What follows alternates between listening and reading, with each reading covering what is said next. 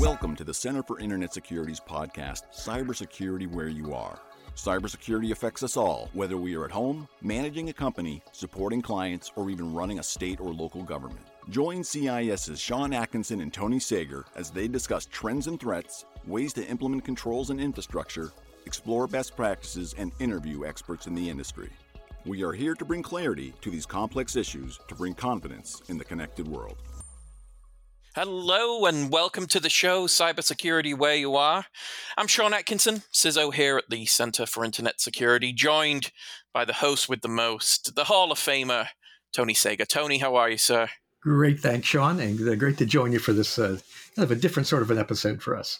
It is. It's one it's really a format we've not done before, but we wanted to do and bring to the audience our think back on AI. So we've done a few episodes. I've done a kind of a single episode. Now, this is episode 48. We'll touch on this one, but there was an episode, Tony, episode 49, that we really went in and we were really breaking down what AI meant, what we were seeing at the time in the market and the narrative, as it were. And then I also had a conversation with Dr. Shakarian of Arizona State, which obviously his expertise was phenomenal in that space. But we really started, and Tony, I'd laid it out in episode 48, with just covering very lightly some of the topics that we were seeing. I wanted to just talk about the fact that, I think we're in the AI era, as it were, and that we've moved now into a space where if it's not AI enabled, it's not anything, if you know what I mean. Again, that's been a little controversial potentially. But in the security space, if it's not got AI, ML, you're not marketing the right things, right? So that was an element to kind of set the tone for episode 49. But with 48, we just covered ChatGTP.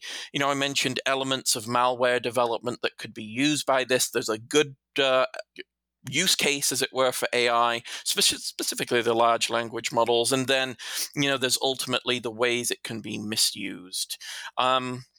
But I wanted to get your thoughts, Tony, on what you saw through the 3 episodes and themes that you see, I think, resonate still today. I reviewed the episodes in preparation for this episode, and everything still rings true. I think we're still on the same path, but I want to get your thoughts. Sure.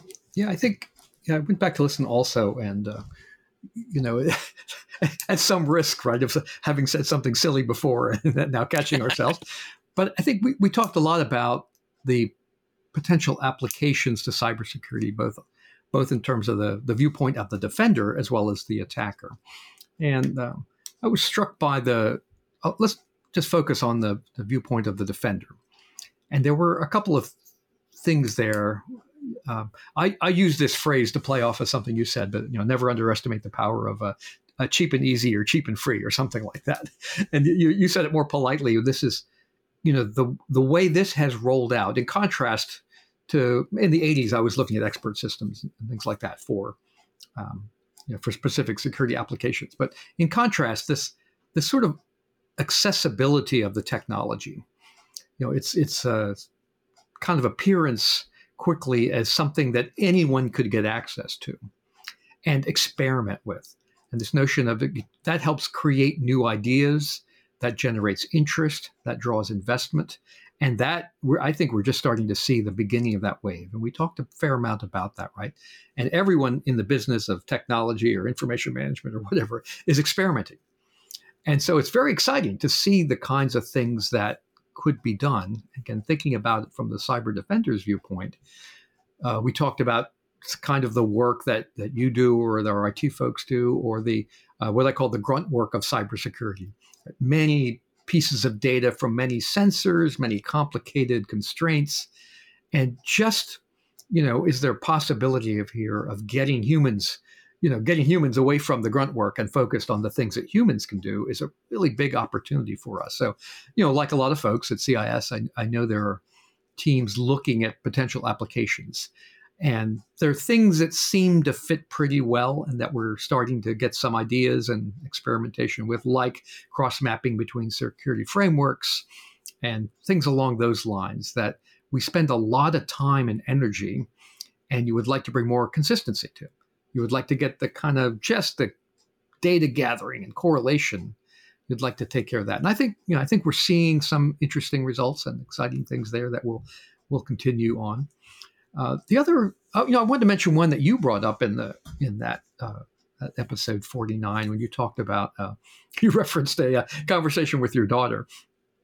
And if you remember that one or not, that you were able to use the tools to help generate different levels of abstraction of understanding, right? Trying to meet a young person kind of where they were. And you could do that sort of naturally and iteratively using the tools that are available now just anywhere. And that triggered a thought as I thought about it, because I thought, what, as you know, I'm doing a fair amount now with the company around thought leadership. How do we impact the way people think of the security problem and what the solution space, the opportunities might be. And one of the things we've discussed at CIS is that while we are well known and I think well respected in sort of the technical part of the cybersecurity business, outside of that, we are not very well known. And yet, if we want to have large scale influence, we have to influence the thinking of people that don't know us at a technical level. They don't trust us, right? Don't have that track record with us.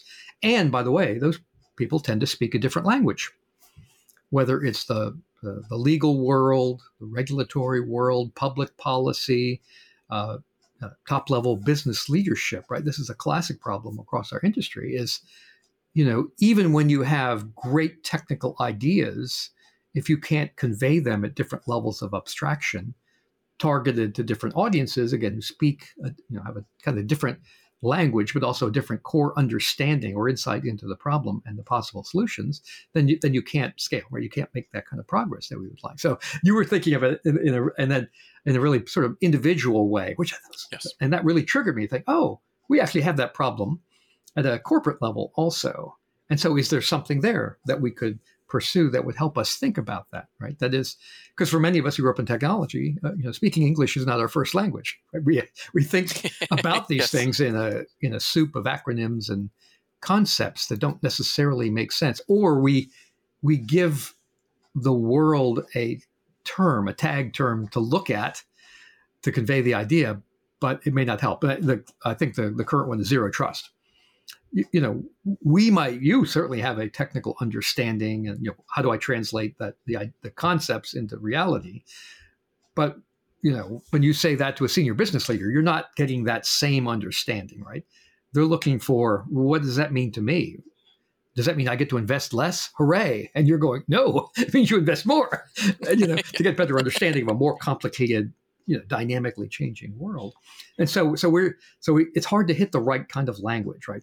How do I express these concepts? So anyway, that's what struck me when I look back at that episode. Oh, Sean really triggered me to think about that particular aspect of defense. Yeah, no, I think it's fantastic because it's these, and I think we all do it in some respects, Tony. There's layers of abstraction, right, that we place on respective concepts. So even myself learning zero trust have abstracted elements of it so that I can understand it and interpret what those principles are. Now, me trying to translate my interpretation to somebody else, specifically a senior leader, say in a financial space that may not even want to know the technical issues, right?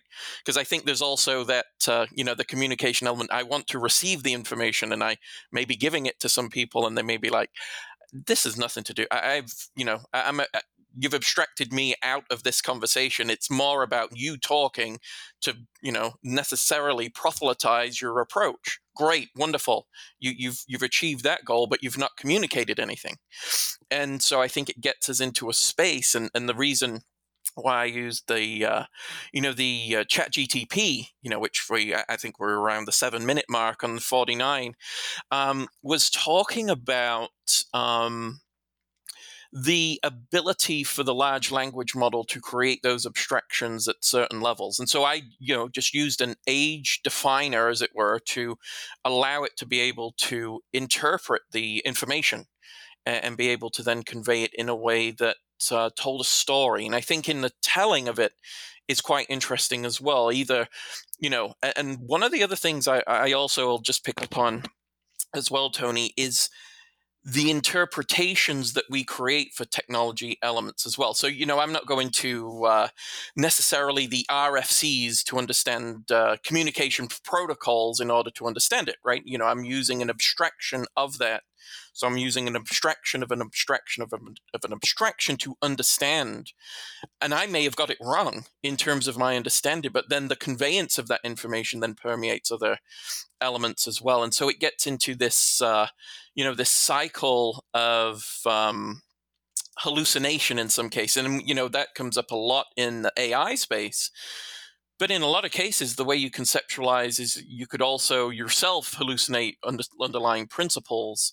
And, it does then differentiate and affect the way you communicate and the way you can convey.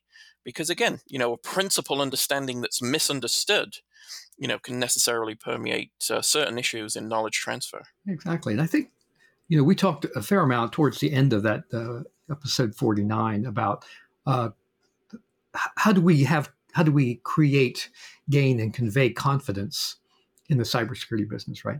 And we have traditional ways to think about that, sort of things like adherence to known behaviors, acceptable behaviors like standards, transparency, independent assessment, sort of explanatory mechanisms that allow us to generate confidence in the world that we knew.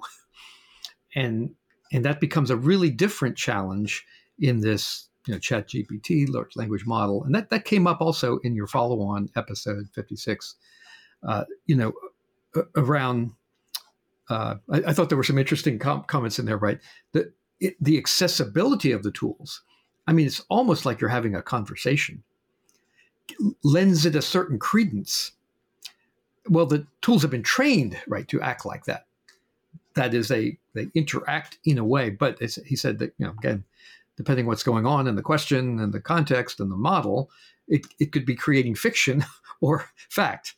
And so what does that mean for our confidence, right? So there's a less transparent thing happening here, right? The entire system becomes the algorithm. There's no follow this path, and you can say, yes, I agree with the logic, and therefore I have confidence in the outcome of that flow. That's not what these things do. In fact, by design, right, they move us away from having to worry about the details of algorithms. And so how will we then, as practitioners, both create and convey this confidence to the decision makers? Right, so you will have that challenge, right, with the senior leadership of CIS, with our board, with the auditors that come look over your shoulder.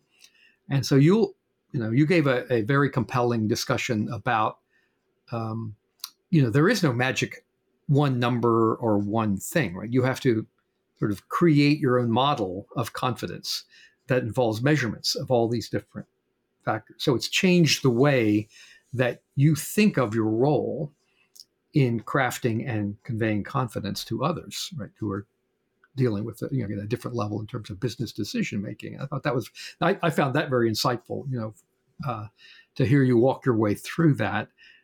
And I think that, to me, that is one of the foundational questions. And now you're seeing, we didn't talk about this much, I think, in these episodes, but the role of governments now, right, issuing guidance or standards or sort of expectations, trying to say, this is the nature of technology, isn't it? I used to say, technology and policy, if there were waves, sort of oscillate madly around each other until they eventually converge on what we hope is common sense, right? So you have technologies appear, and then the policy world kind of leaps and go, oh, wait a minute, risky implications, all these kinds of things need to regulate.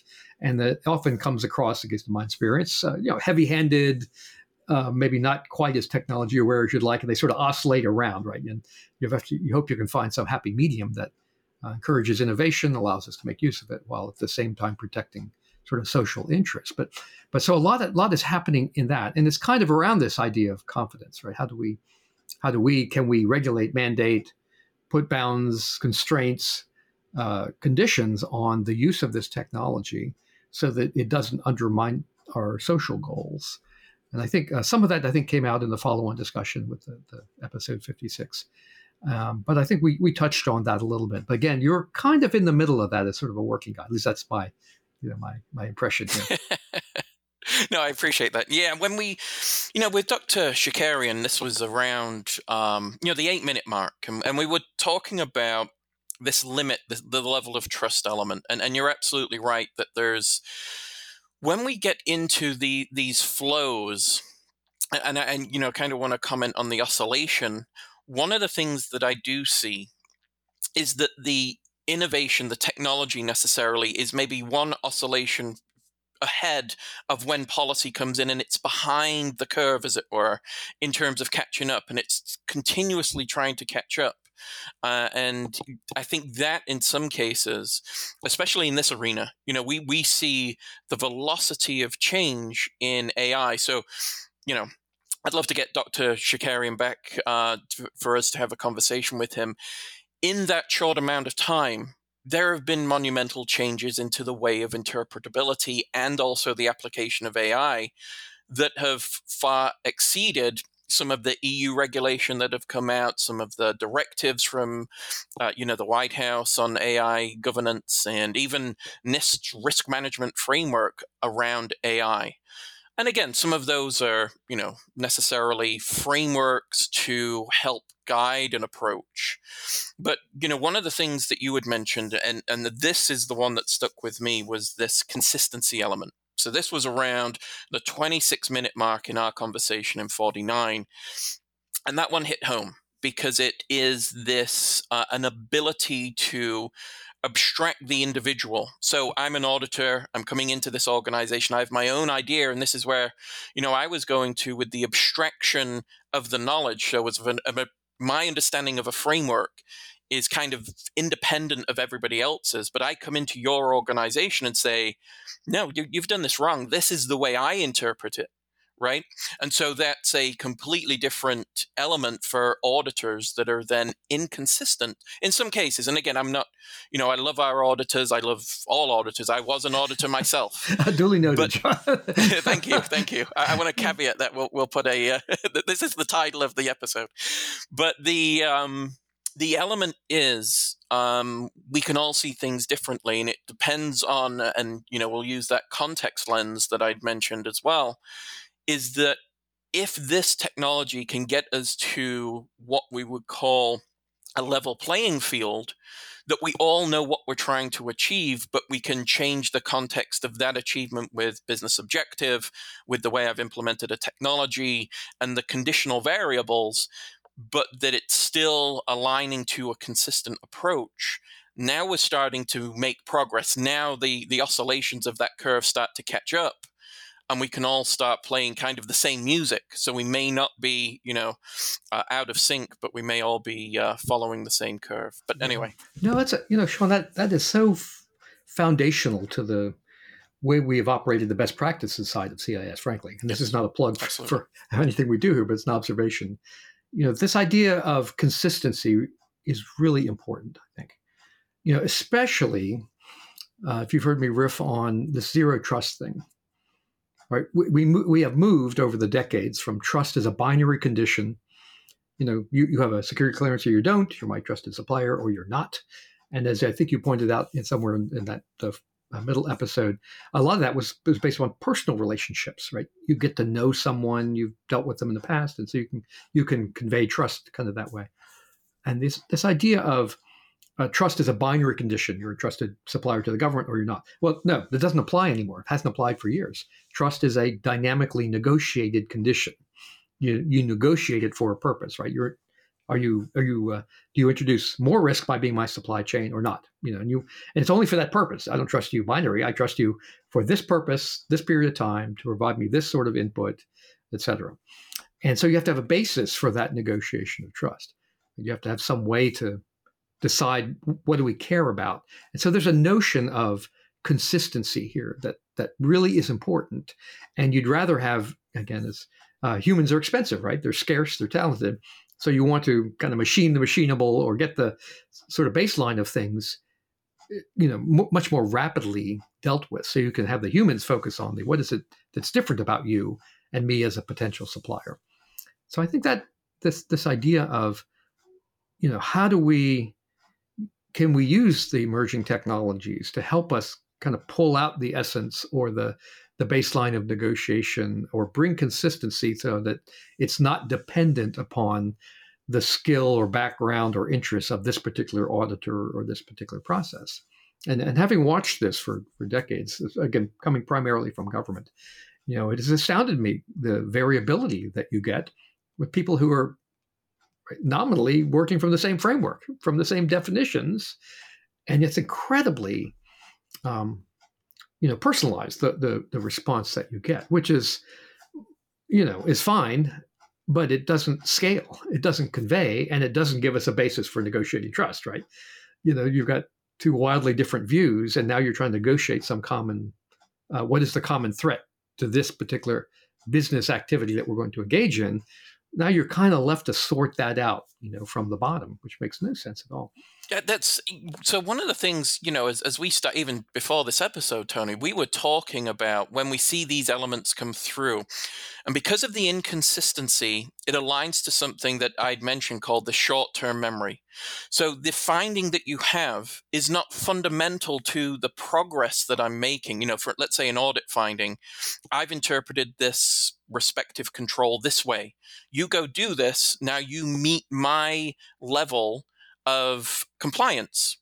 All right, I'm going to go do that to meet your level of compliance, but it's not going to affect the way I understand or perceive the implementation of a security control to meet your understanding, interpretation, external, internal audit, or whatever it happens to be.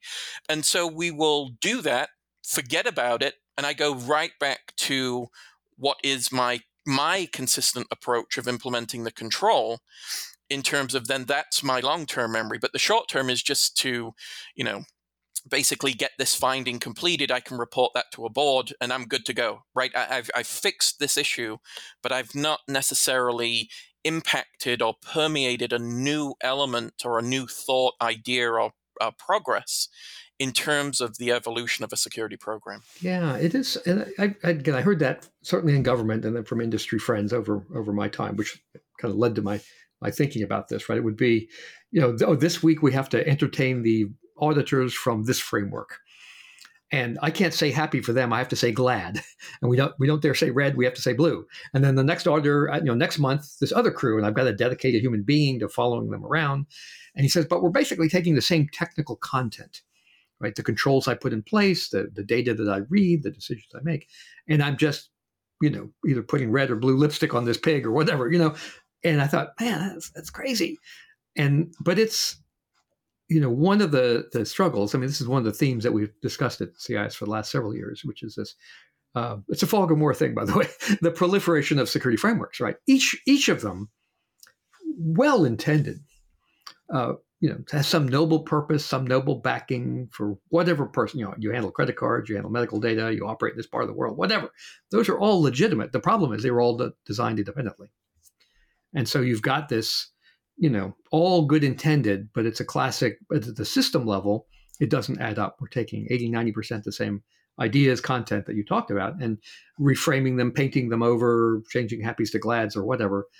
And that causes tremendous churn.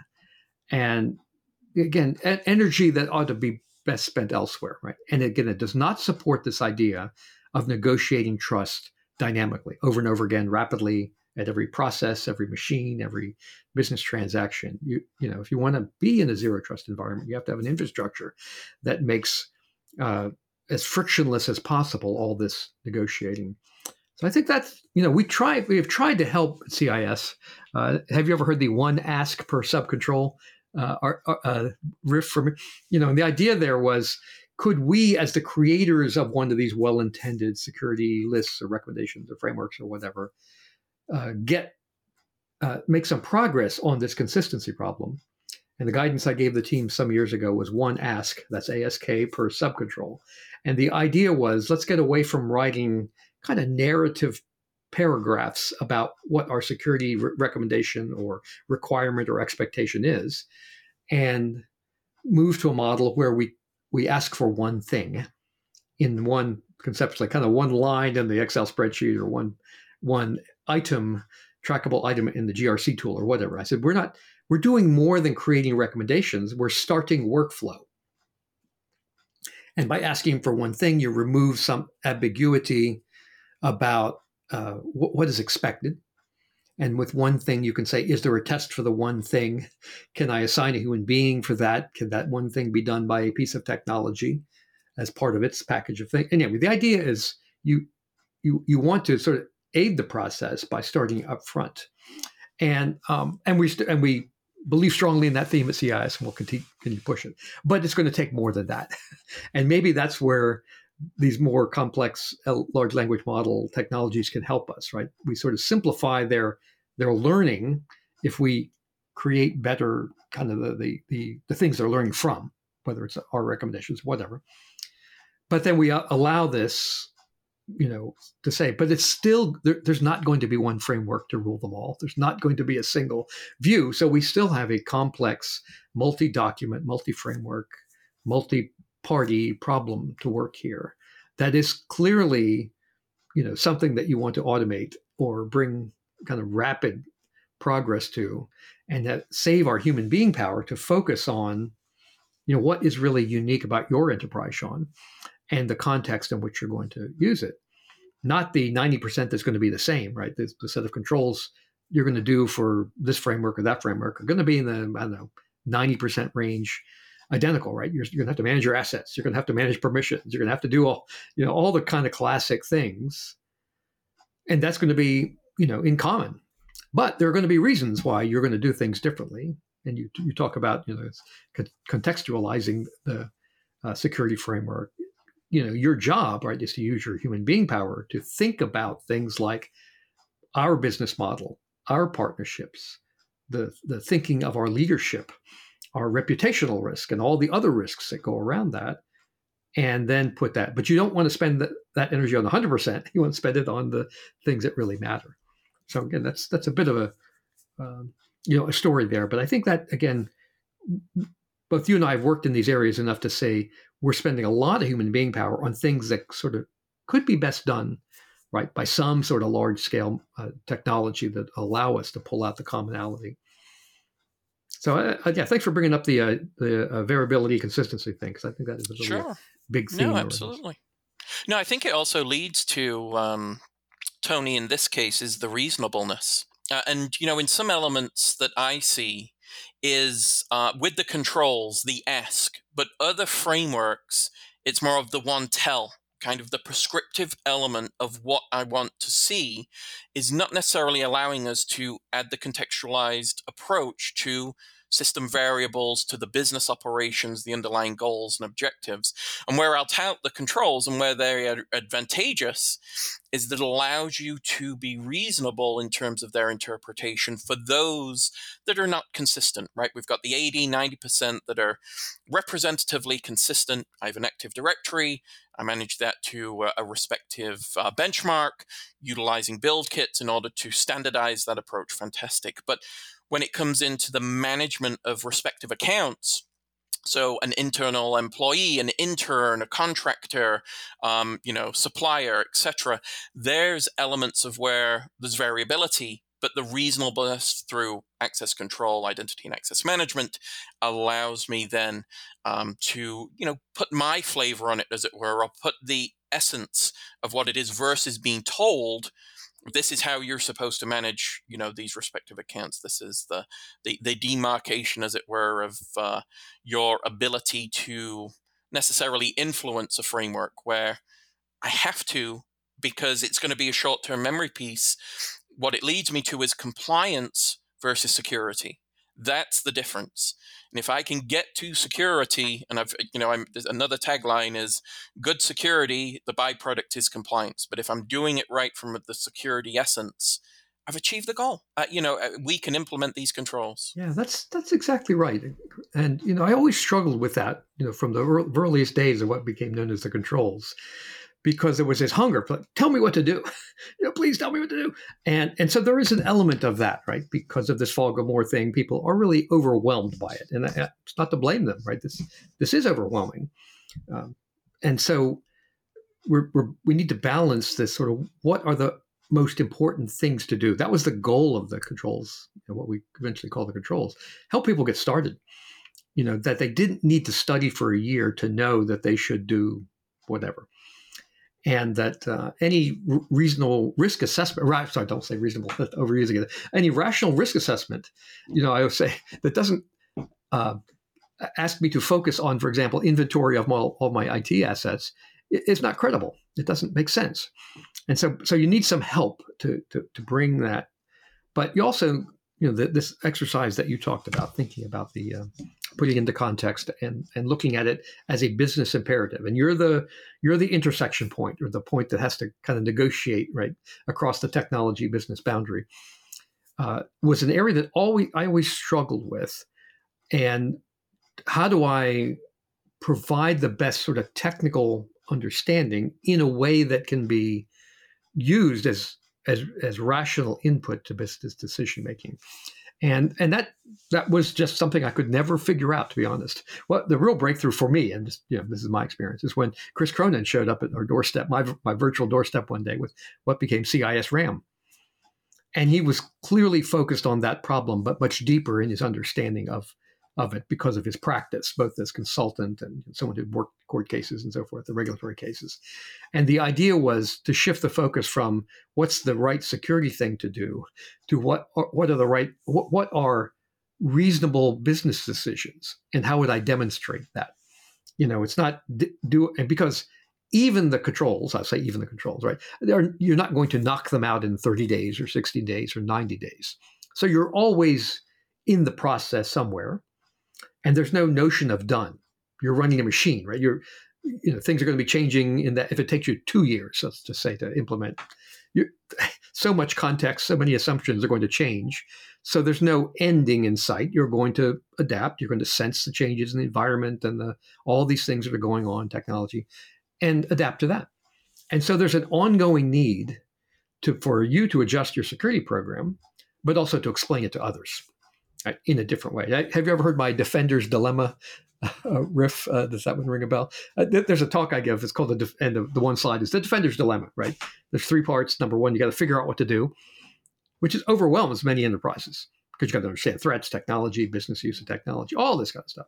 Number 2, you actually have to do it. If you could do the first, you still have to do it. You have to buy stuff, operationalize, train, equip, manage, do all the operational stuff.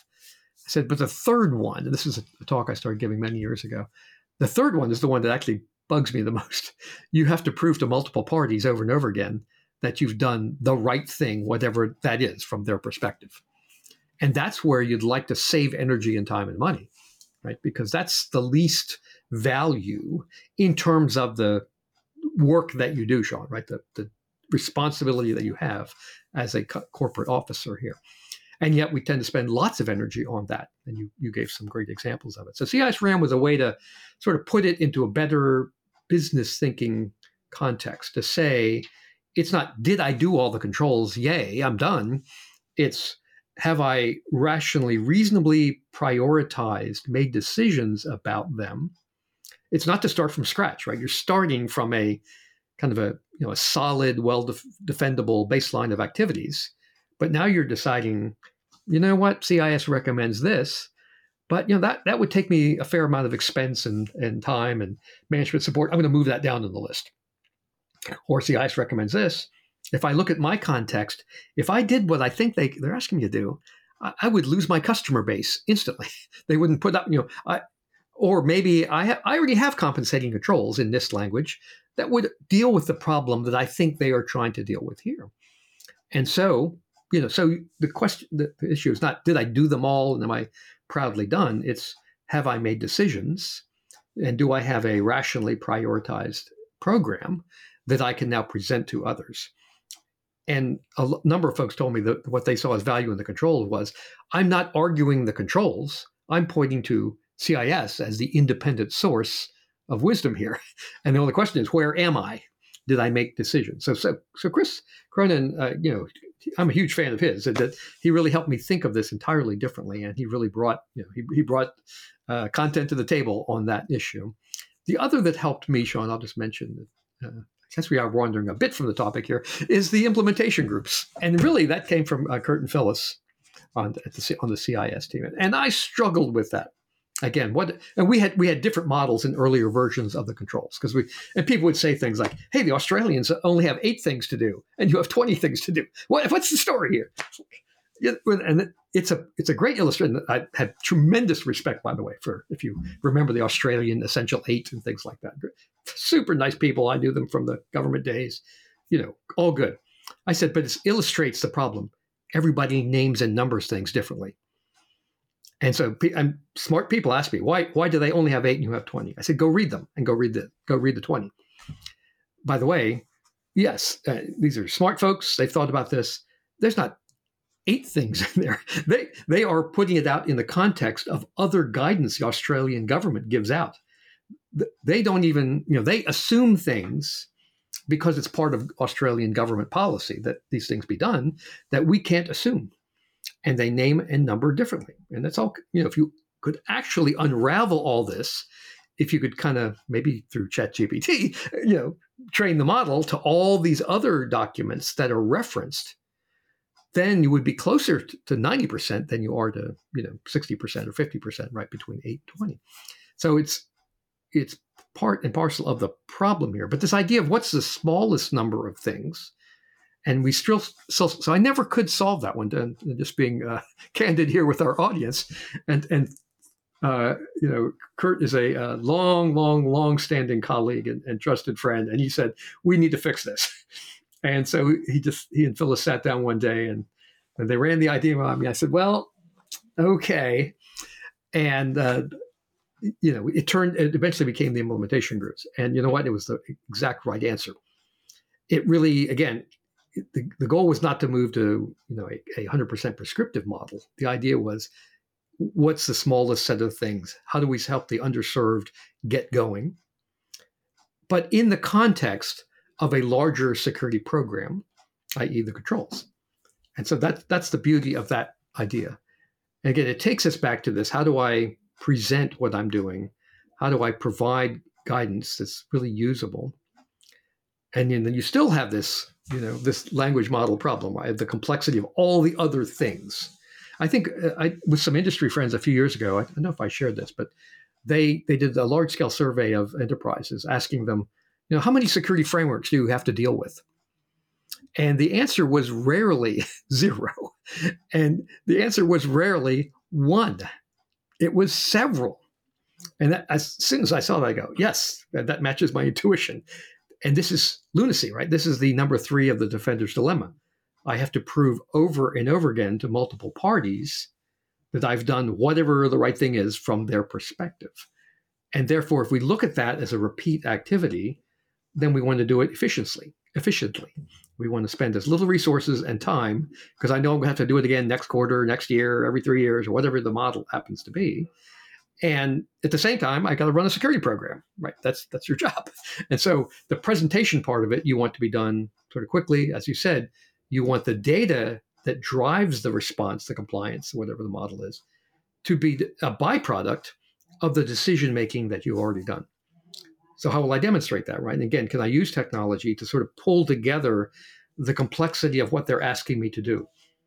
And we know this because I think as near as I can tell, we're one of the few security framework, recommendation owners that has committed to cross-mapping from everything we do to everything we can find. And as you know, that is laborious grunt work full of uncertainty, right? Because of this naming and numbering problem, because it's often, there's no one ISO document, right? You go to one that points to another, that points to another. So it's a one-to-many kind of problem to think that through. We still have to do it because that's kind of where we are as an industry, but that doesn't make it fun work and it doesn't make it consistent work. Right? It's hard to do that in a way that is consistent, repeatable, and can keep up. Right? There is no massive configuration control engine in the sky that's controlling the changes. It's everyone makes changes whenever they think it makes sense for them, and folks like us just have to react to it. So I think that's again a great area that we could see.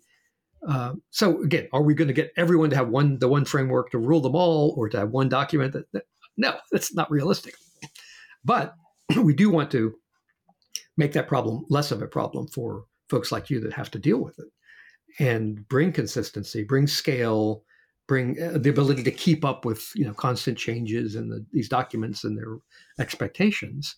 And I think that's a great use of this kind of technology.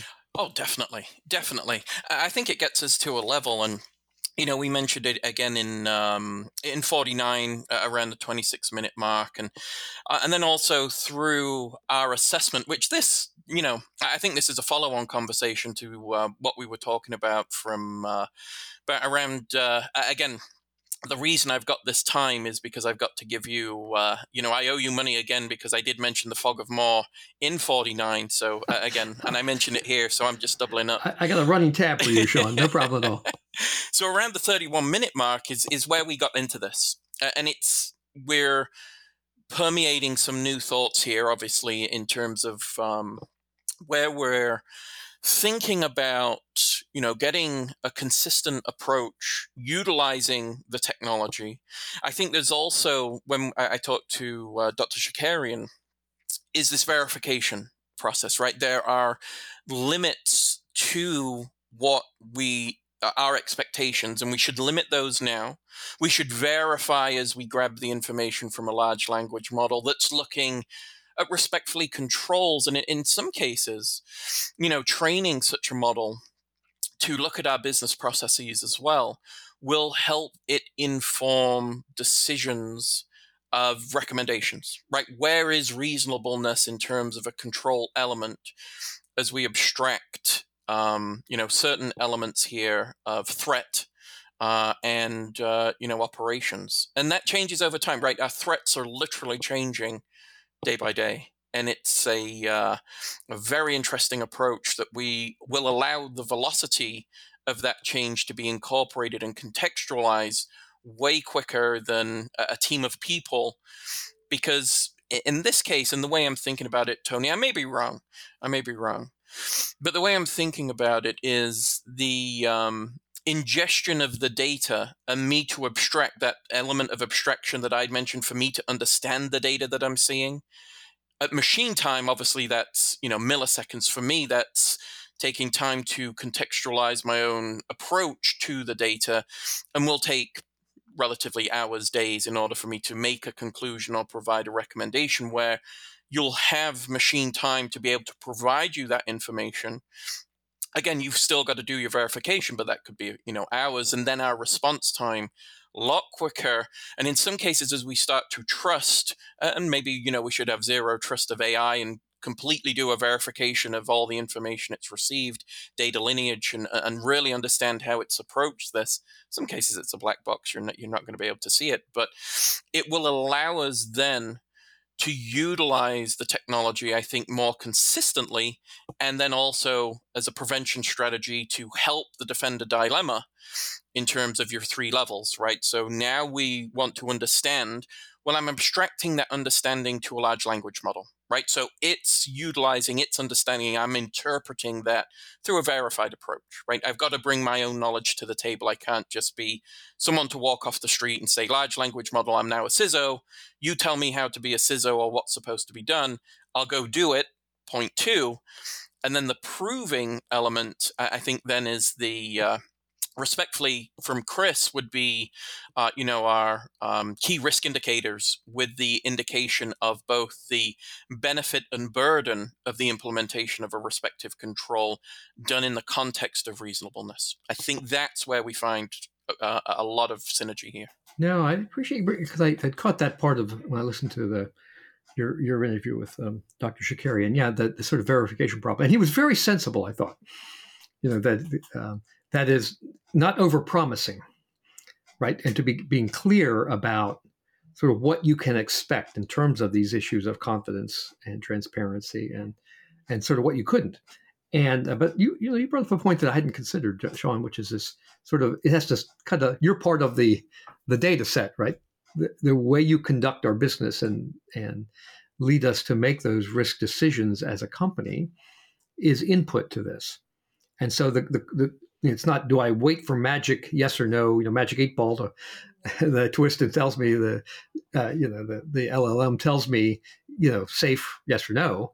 It's in the context of us as a company and the way we make these decisions, and therefore it has to understand that, right, to put it into that context, as opposed to us sort of interpreting a binary answer that pops out of a tool that we ran that says, all the desktops are configured the right way or not, and that we're something much more nuanced there. So anyway, so that's, and just I think in those kinds of conversations, right? So the confidence that we generate and then the increases in the attack surface. We did talk some also about that, which is, that's that's something that we've seen, I think, kind of emerge in the modern age, right? Sort of, we tend to think of attacks as technical things, which is true. There's lots of that, but there's a saying that I occasionally run through my head to remind me. I learned in my earliest days, and it's a bit of a cartoon, but I always say this: content is king. And so what we have seen in the last several years emerge, especially around the political issues, is the confidence that people have in technology, in processes, in other humans can be undermined with technology as an amplifier, right? As a way to allow a small party to create a virtual oversized footprint and an echo chamber and a message that can undermine key social processes like elections. And so we need to think about that also, that this, that having confidence is also about the, what is the result of all this technology? What are we trying to do with it, right? We're trying to, hold elections, conduct businesses, do all these other things that in and of themselves are things that require understanding and also verification. But this, what happens there is the attackers attack the things that give us confidence, right? The things that have achieved their effect, right? They are business people running their own business model in the same sense that you are, just a flip side of it, right? If their business model is financial gain or social unrest, they're going to look for technology to help them achieve that, right? And they're going to look at, how do I undermine what you believe? I used to say, when I was talking about this in the Defense Department strategy, I lived my life as a lifelong defender inside the intelligence agency. I had a talk I gave many years ago, which was the title is something like this: manipulating attacker uncertainty is a defensive tool we haven't learned to use yet. That is the attacker, the one coming after you, has a model also. They want to be right. They want to avoid the risk of getting caught, right? They don't want to spend money that they don't need to spend. They don't want to expose their assets, et cetera, et cetera. And so they have to consider that. And those can be culturally dependent. Different nations have different sort of risk tolerance, right, for discovery. Some are very conscious. Like I always said, the U.S. will do anything to avoid political embarrassment or loss of life, right? Spend any amount of money, do whatever. Other nations don't care, right? They think of that very differently than we do. It's not a value judgment. That's just an observation that they think of those things. They get caught in some cyber mischief, they blame somebody else, and they go on. And so you have to consider that as part of your defensive strategy, right? That is raising uncertainty. And you've seen attempts. There have been lots of R&D-ish things. If you hear things like moving target defense and these sort of DARPA advanced science programs to make us less known, right? Make the reconnaissance of the attacker less valuable, et cetera. But I think we have seen that play out here, and so this the flip side, and that interview brought some of those up, right? This changes the attack surface. Both the attack of the technology, but the attack in the outcome, right? The confidence that people have in the result is a legitimate attacker objective. And we've given them new opportunities to spray that kind of objective around, and to do it at essentially no cost or no additional cost. So, yeah. Anyway, so it's a mixed bag as always. I think, in terms of looking back at these episodes that we did, I think there were some, particularly the one on 49, where you and I just went back and forth, and then listening to you on the 56 with Dr. Shakarian. I just think there was a lot of great discussion. I think we're all kind of in an early stage here, sort of making sense of this and trying to pull together our ideas. And, as I mentioned earlier to our listeners, we're experimenting like everybody else, looking at both our applications for the work that we do, for the guidance that we give, for the operations that we support for the state and local governments, but also the implications for the attack surface. And does the nature of our guidance change and the way it gets presented change? So I think there's my guess is we'll be back to revisit this topic from different angles before too long, Sean. Absolutely, we'll reminisce on this reminiscence of the reminiscence. Exactly. No, wonderful. Thank you again, Tony. An absolute pleasure. Right back at you, Sean. We've broached new topics even, and I think this is, it's just, again, honor and a privilege to do this and to, again, reminisce. There were some good episodes. Again, for our audience, I recommend, we mentioned a few timestamps. Go in, take a look at those. Those will be linked with this respective podcast. If you've got questions, concerns, and even episodes that you'd like to see, podcast@cisecurity.org. Remember, subscribe to us in all the usual ways. With that, thank you, Tony. Thank you, Sean. Yeah, a pleasure. Right back at you. We both learned, as it's clear, we're not claiming to be the nation's experts, but we are certainly grappling with and I think contributing to the conversation about these topics. Exactly right. And to the audience, thank you. We'll talk to you soon. Thank you for listening to the show today. The thoughts and opinions expressed by our podcast guests are solely theirs and do not necessarily reflect those of CIS. If you're interested in learning more about how to grow your cybersecurity program, the free tools available to help you on your journey, or to get involved with the CIS volunteer community, visit our website, cisecurity.org. Start secure and stay secure.